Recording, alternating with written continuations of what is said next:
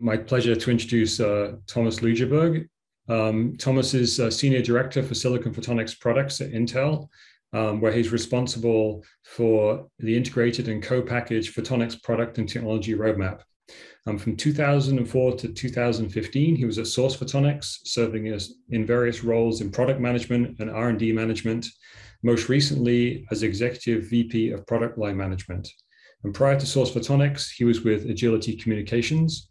And Thomas holds a PhD in electrical engineering from the University of California, Santa Barbara, and an MSEE from Technical University of Denmark. Thomas, thanks very much. Great. Thank you, Rob, for the introduction, and thanks to the organizers for the opportunity to speak here today. If you looked at the program, I'm filling in for Robert Bloom, who unfortunately could not make it today, but I'm glad to get the chance here to talk about our effort here in this area. I hope you can all see my screen right now. Yep. I'm going to start. It's a little bit along the lines of where Manish was going, and I'd like to look at the chart here because this is something that we've in one form or another looked at least as long as I've been working on silicon photonics at Intel now 6 years or plus, and really looking at sort of where does the technology go, what's the roadmap for integration, and how we view our position here. And of course, it starts to the left, and this is where what we've been working on in the Ethernet data center networks with pluggable optics, and then there's a rich and comprehensive roadmap there. It's not going away anytime soon. From now at 800 gig and beyond, and there's a large volume in that being built and in the field now, 5 million plus units. So on the back on that, we've built a healthy infrastructure and high volume capability that now can be leveraged into sort of the next step. It's also clear, as even though we build with these pluggable modules, as Manish pointed out, we're increasingly facing challenges even in that application with pluggable. And Manish looked at how many of the links are exceeding the BLOS budget. Another way of looking at it that I like to think of is if we think about moving bits from a switch to a switch across hundreds of meters, how much energy are we spending on the non-value add 12 inches, first and last 12 inches just to get to the front plate? And as we move up in speed, more and more is just wasted on that, both in share of the power budget, but also in total watts. So the answer is, like Manish said, let's put the photonics inside. And the way this is conceived, at least in first generation, is really miniaturized. There's no repartitioning or sort of changing the functional blocks, but let's move the transceivers inside the package, make them smaller, use less power, but really tap into and leverage the existing ecosystem and multi-source environment, and that's one way of doing it. And with that, we can get some meaningful power savings while still interoperate and not reset the whole thing. But there's some limits to how far that can be taken. But that's certainly something that we're working on, and I'll show 1 or 2 slides on where that stands and where we think that's heading. As we take integration further, and now we're getting into what we think of as XPU, optical I/O, or compute platforms.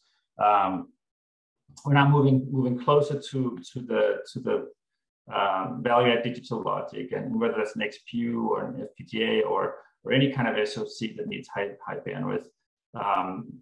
We're unconstraining ourselves, as say, from past decisions on Ethernet or past optimization points, and what's the best we can do, and how do we deliver the most bandwidth, the highest density, and the best power efficiency for that. And I'll show our thoughts on that, where we think that is heading, and on our work in that area.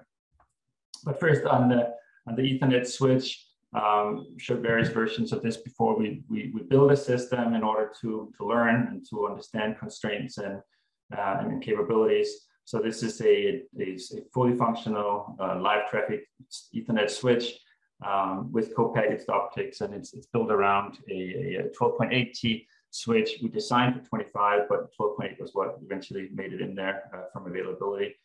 Co-packaged with these 1.6 terabit per second engines, or parallel optics, so you can think of it as 400 gig DR4s, socketed as we talked about to have that abstraction or standardization point, which is seen here to the right. We have 4 of these engines around the switch here with the retention hardware here.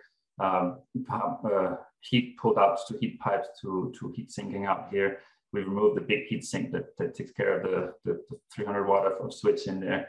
And then the same sockets accommodate flyover cables, so we can bring bandwidth to the front plate for pluggables or for back cables or for cover back planes, however you want to design the system. And a lot was learned from that. And as I think we think about it, that's we're not taking the learnings from what we did here into the product direction for CPO, for Ethernet switches, but also there's learning in packaging and devices that will benefit when we look at the compute platforms and the optical I/O for that purpose. But even here as a first iteration, we saw something that looked like 40x bandwidth density versus a pluggable module and 30% power reduction in this first iteration here. And I think that's promising, and that shows some of the potential for what we can achieve with co-packaging. The core of these optical engines, photonic engines, with this 1.6T transmitter chip, and I kept that in here because it really highlights some of the benefits and opportunities for high degree of integration. So what we're showing here is the 1.6T transmitter chip. Like I said, it's 16 channels of 100 gig parallel optics. So we have, if I follow the photons around from a laser array, redundant lasers for reliability, through a setup of 2x1 optical switches to pick which of the redundant lasers we're firing up, 100 gig microring resonator modulators for data encoding, and then around the edge here to mode converters and deep grooves, and that's really designed to enable efficient, scalable assembly, ideally with passive alignment into these deep grooves here. So that's what the transmitter looks like, and that's what a lot of the device learning here is going to leverage into subsequent developments for this. What is coming into a product is really for next generation 3.2T photonics engine, and we're now leading with the sort of lead configuration here is a WDM version, so 8 ports of 400 gig FR4, still in socketed, say self-contained transceiver arrays, consistent with the statement of not repartitioning and still leveraging the existing ecosystem here.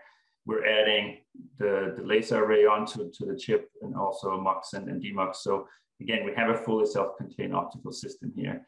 And I think it matters not only for sort of performance and power, but also for manufacturability and cost. So because the laser is on here, because all the MUXes and DMUXes, everything is on here, we can actually test this at wafer level and really implement the concept of known good die into the optic space here. And there's no back end or assembly for the optics that we have to go through. We're making some advances in packaging versus demonstrated to achieve 4x improvement in bandwidth density and in some signal integrity.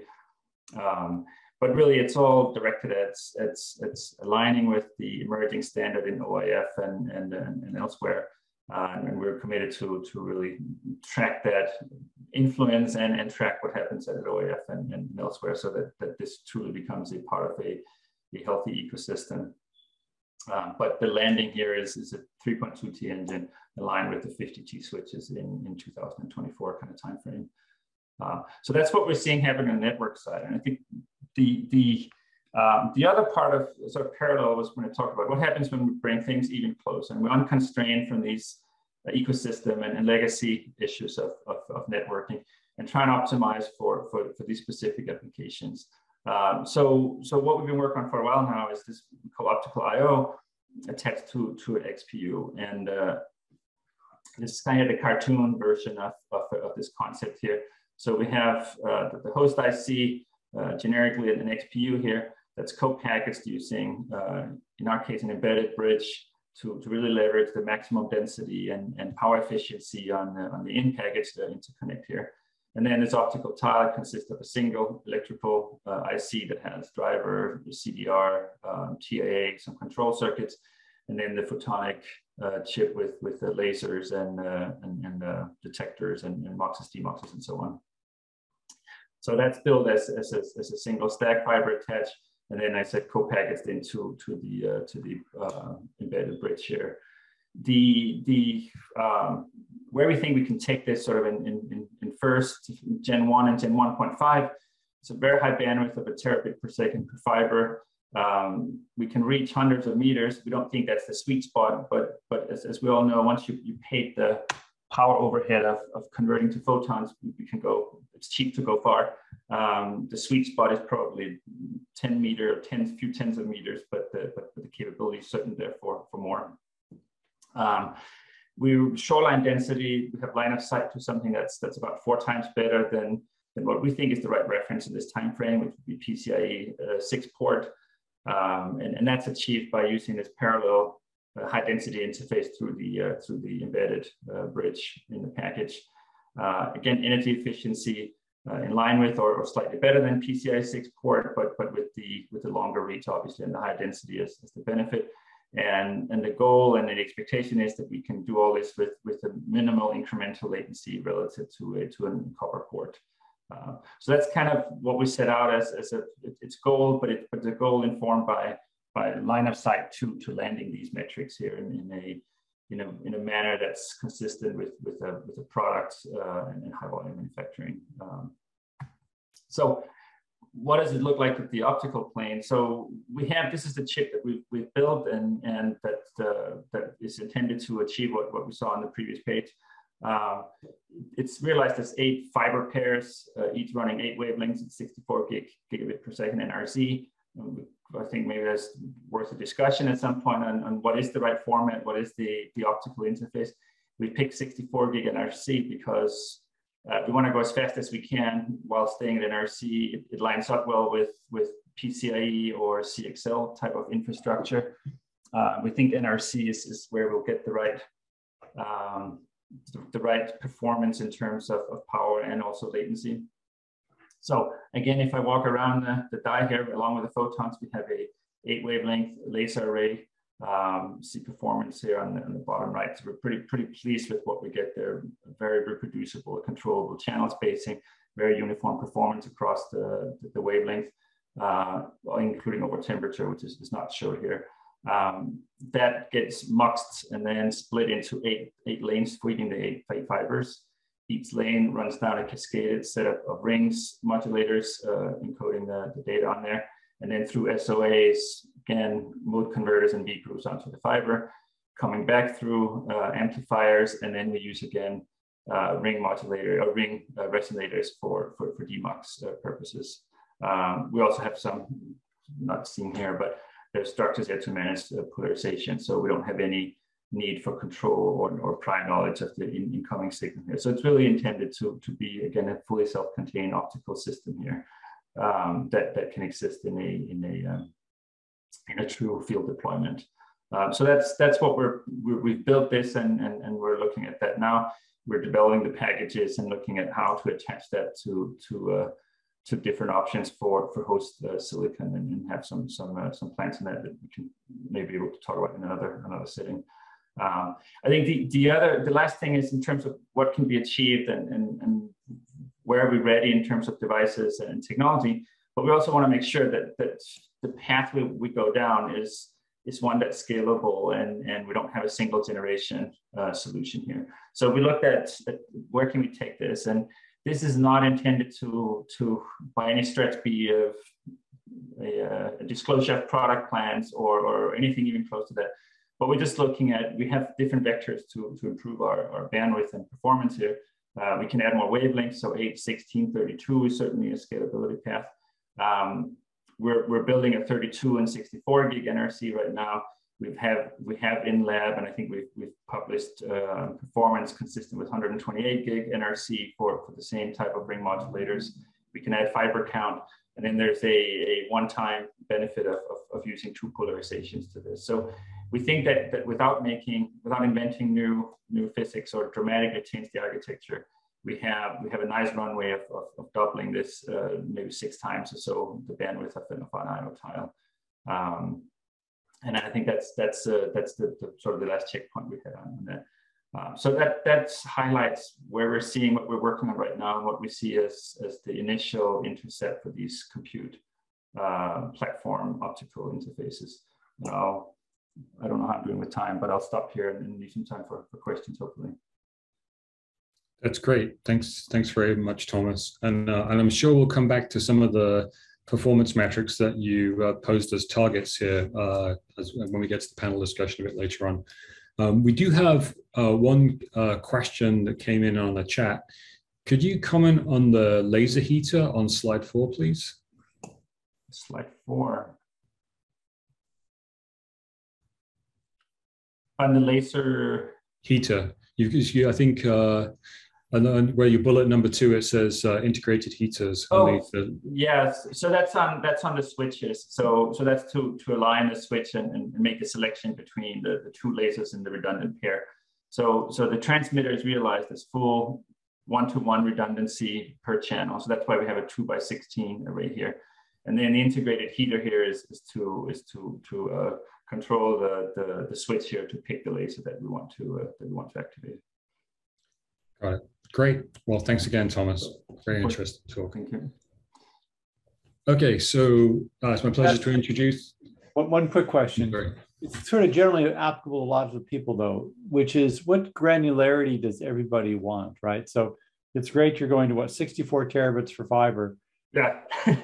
What do the architecture guys really want? That sounds like an awful lot of data going in one direction. And if that fiber were to break or something, then obviously it's both. Yeah. So what is the right granularity? Is that beyond it, or? I don't think there is an answer. And there was a little bit of a comment on that slide saying that the exact scaling, when do we add wavelength versus when do we add speed or fiber, really depends on considerations like what you bring up there, John. I don't think there is a clear answer. There will certainly be cases where you care a great deal about radix and you would want to add fibers. And there may be other cases where it's more important to absolutely do the best you can in density and stick as much you can on a single fiber. So I don't want to sort of judge what the answer is 6 years from now, but I think that there's multiple vectors to go about it here, and I think that's the point, that we can scale the bandwidth along different approaches. If I could ask one other question, it seems to me like your density is at least 4 times higher than, say, the 100 gigabit transceivers that you sold before. So does that roughly correspond to 4 times cheaper price per bit, sort of? I mean, because in the end, isn't silicon area by far your dominant cost? Yeah, there's absolutely a very significant improvement in what the cost is if we try to project out in maturity and volume. I'd probably hesitate to put a specific number right now, but I think I don't think that the pluggable module cost is a very good indicator for what co-packaged optics should cost once it's mature and in volume. I think it's a discontinuity in that curve. Okay. Discontinuity in the right direction. It's hard, and day one is difficult, and you know how it is coming up these curves on yield and learning and all that. But what we care about is what does it look like in maturity when we've shipped a lot of these, and I think that's a completely different picture than a pluggable module. We had one more comment that actually our next speaker made. Chris Cole raised the question on the OFC 2021 demo. The density improvements listed as 40x, and his observation is it looks like it would be difficult to even double the assembly. I don't know whether you could comment on that, Thomas. Yeah, the 40x, I think, is just taking what's the size of a pluggable module and how big is our 1.6T engine and normalized to bandwidth. And then the OIF spec is a little bit smaller than what we had in our demonstration at twice the bandwidth. So that's the slightly better than doubling or in the next iteration. But I mean, we can argue what the right reference points are and all that, but certainly what's clear is that it's a very significant increase in density that we can derive out of this. Yep, very good. Well, thank you again.